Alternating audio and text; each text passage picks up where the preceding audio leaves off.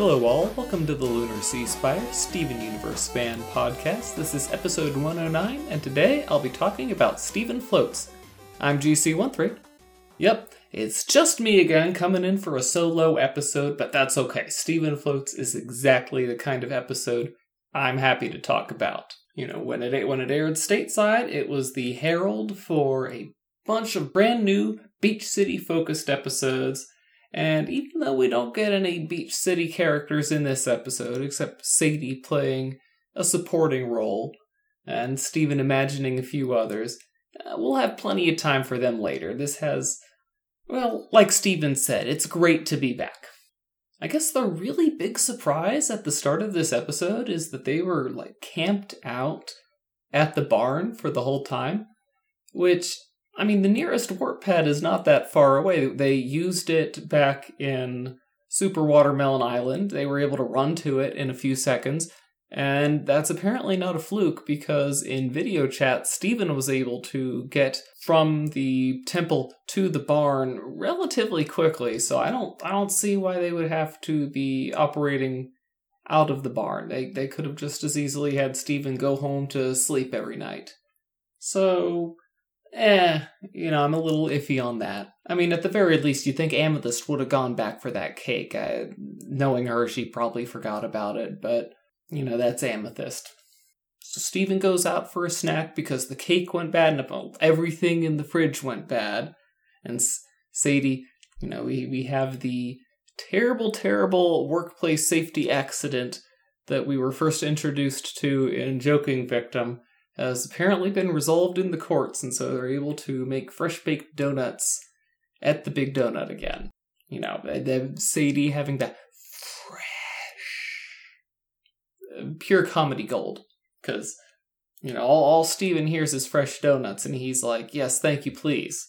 And Sadie's like, yeah, sure, whatever. Very, very jaded employee of the Big Donut franchise, apparently.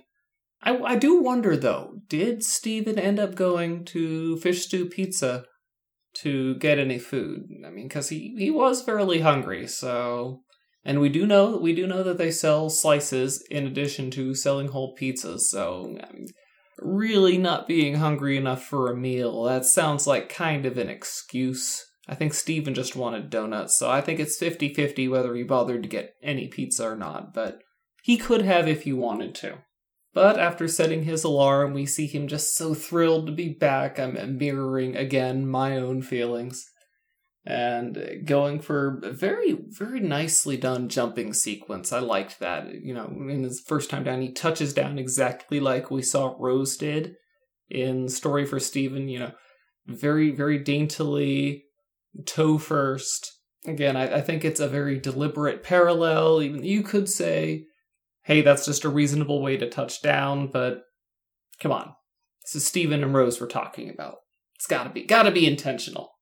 Eventually, Steven is too happy, jumps himself way too high, and that gets to my one big sticking point in this episode, something that I know doesn't matter, but I can't unsee anyway. The fact that the heights in this episode make absolutely no sense. Now, I'm no cloud expert, but I looked up online, and the clouds that Steven was up among should be 1.5 to 2 miles high.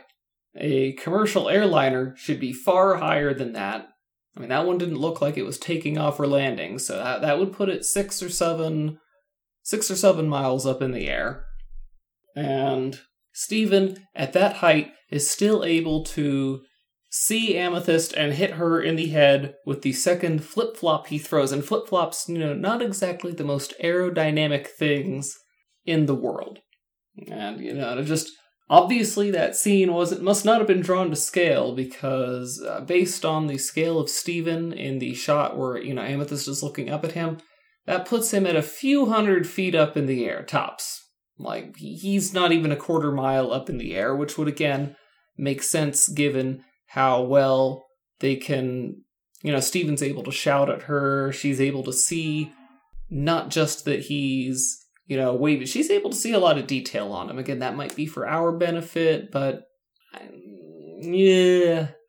Anyway, there's also more stuff wrong, but we'll talk a bit more about height later, because again, I don't want to sound like I'm down on this episode. This is just a minor flaw. This is just one of those few times where Steven Universe is a cartoon being a cartoon, and I gotta allow it to be a cartoon sometimes.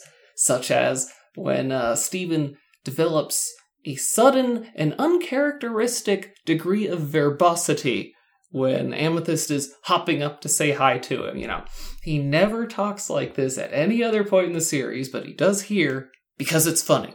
Until Amethyst finally tells him, "Dude, summarize!" Again, that's just a cartoon being a cartoon. It doesn't make sense when you think of Steven as a character, it's just funny. Again, Steven Universe isn't usually the kind of show to do cartoons are cartoons, but yeah, you gotta give it some room to do that. So I'll allow it.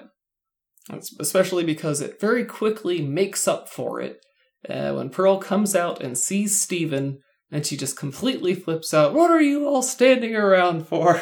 Pearl. This is why Pearl is, by the way, the best mother for Steven, the best character on the show. Pearl's just excellent, and everybody should love her, and most people do, so there are just some poor misguided souls. I'm not sure how much Kofi likes Pearl. I know he's probably pretty cross at Garnet after this episode, though, what with her breaking into his car and stealing his phone. And, it's possible that he never bothered to look up who was using his phone all night, but it's also possible that he did look that up, and this was responsible for some built-up resentment that we'll see manifest itself in some episodes when we get to Restaurant Wars. Kofi very intense in Restaurant Wars. But once they get the phone, Garnet dials Steven up and makes a reference to David Bowie with the Space Oddity reference, ground control to Steven Universe. I mean, we got Purple Rain, we got Space Oddity. There may be some others I'm forgetting, but those are the two that I'm thinking of right now. So those are the two I can promise you were in it. And then after that, we just get a nice scene of the Crystal Gems hanging out with Steven overnight. Garnet completely kicking his butt at checkers. I did like how she just jumps up, makes her move, because she's probably already seen his move in advance. Or at least has a pretty good idea of it. But anyway, she wins. I like the Amethyst hit it when she hit the seagull when she was throwing the snacks up to him. And then they even improvise a game where they draw stuff on the sand and Steven guesses what it is. I don't know where he gets broom from. I mean, that's pretty clearly a spearhead, but I guess Steven's more familiar with brooms because that doesn't look like Pearl's spear, so maybe that threw him for a loop.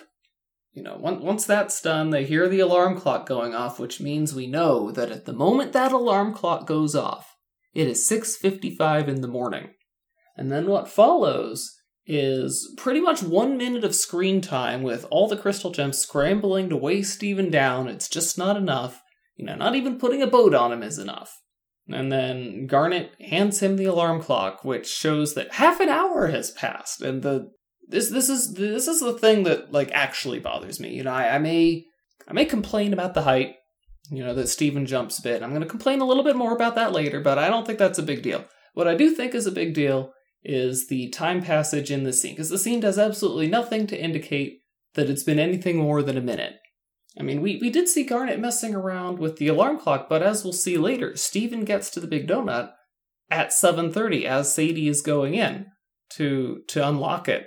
And, obviously there are donuts already made, so she's not going in there early to make the donuts. Somebody else is taking care of that, and we know it can't be Lars. So again, Sadie gets there at 7:30, Steven gets there at 7:30. That means Garnet couldn't have been advancing the alarm clock unless she went and advanced Sadie's alarm clock in advance, but Garnet does have future vision, we never know. Although, again, I don't think Garnet's future vision is that powerful. It does have its weaknesses, and I don't think she would have bothered doing that. But hey, we can always say Garnet did everything, right? So Steven has his little sequence where everybody gets the donut. I liked the characterization of Lars embezzling one and Ronaldo buying one that he thinks is a mutant. But I gotta say this for Mayor Dewey. Again, I think Steven's characterization of Dewey in this scene is spot on. I think Mayor Dewey honestly would buy a dozen donuts for all the starving children of the world. And I'm sorry, Dewey, I don't think 1,728 donuts are gonna do much for you. I think you should stick with what you're good at, filling the ocean back up with your garden hose. Oh, no, I'm sorry. Drinking from the garden hose while you fill the ocean back up with your tears. I love you, Mayor Dewey.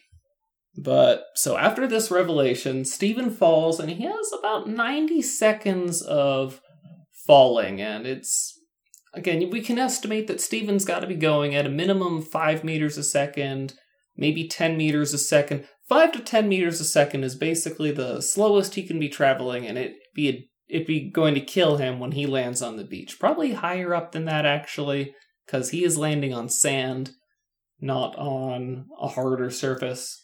But that again is just at least a quarter mile in those 90 seconds. And overnight, even if he was only going, say, half a meter a second, so half of his body height, that would still have him traveling about, let's call it 8 miles over the course of the night. So again, not the few hundred feet that it looked like. But that's all I really want to say about that. It's not a big deal. My big deal is the half an hour passing in 1 minute. That's my one big complaint. I really did like this episode a lot because, again, it's Stephen being happy to be back in Beach City, and they make a magical twist because he's so happy he spends all day floating, or well, all night floating in this case. But as we find out later, Amethyst would just be floating all day, and Stephen's already floated all night. So Stephen finally gets in. Again, Sadie hands him the donut that has been pre-baked. So they have a baker come in. And Stephen is so happy, he jumps for joy and hits the ceiling and gives a Winnie the Pooh style, "Oh, bother." Again, I feel like they tossed that in just for me. That's such a beautiful way to end such a beautiful episode. So again, I'm really happy with what we got out of Stephen Floats. It was... everything, it just goes by so quick because you're having so much fun watching the crystal gems be there. They may be intergalactic warriors who fought a 1,000-year war to protect the inhabitants of Earth from a galaxy-devouring monster, basically, in the homeworld. But they're also Stephen's family, and they love him, and they're there for him. And boy, are Stephen's feelings about his mother complicated. That might actually be the best gag in the episode. Oh geez, those feelings are complicated as he pulls the screen up. Again, it was just... I love this episode. This episode was great. But yeah, that's all I really should say about Stephen Floats. I could gush a little bit more about it, but I think you guys get the idea. I love me some Beach City episodes. And, you know, I love the action episodes too. Don't you worry about that. I love the lore episodes, but you gotta have a bit of everything. And this was... Stephen Floats came at a time when all the recent episodes had been, you know, heavy story arc episodes, and then we got a really good payoff with the fight against Malachite, which was gorgeous, I might add. But it was kind of nice to get back to Stephen palling around in Beach City with magic powers, which was one of the primary foundations the show was built on. So, again, great to see. Next week, hopefully it'll be more than just me talking about Drop Beat Dad. Get your air horns ready, and get ready to chug some guacola. Until then, I'm GC13. 360 no scope that. Our opening and closing music is by James Roach. For more Steven Universe fan-related content, please visit lunarseaspire.com. Thank you for listening.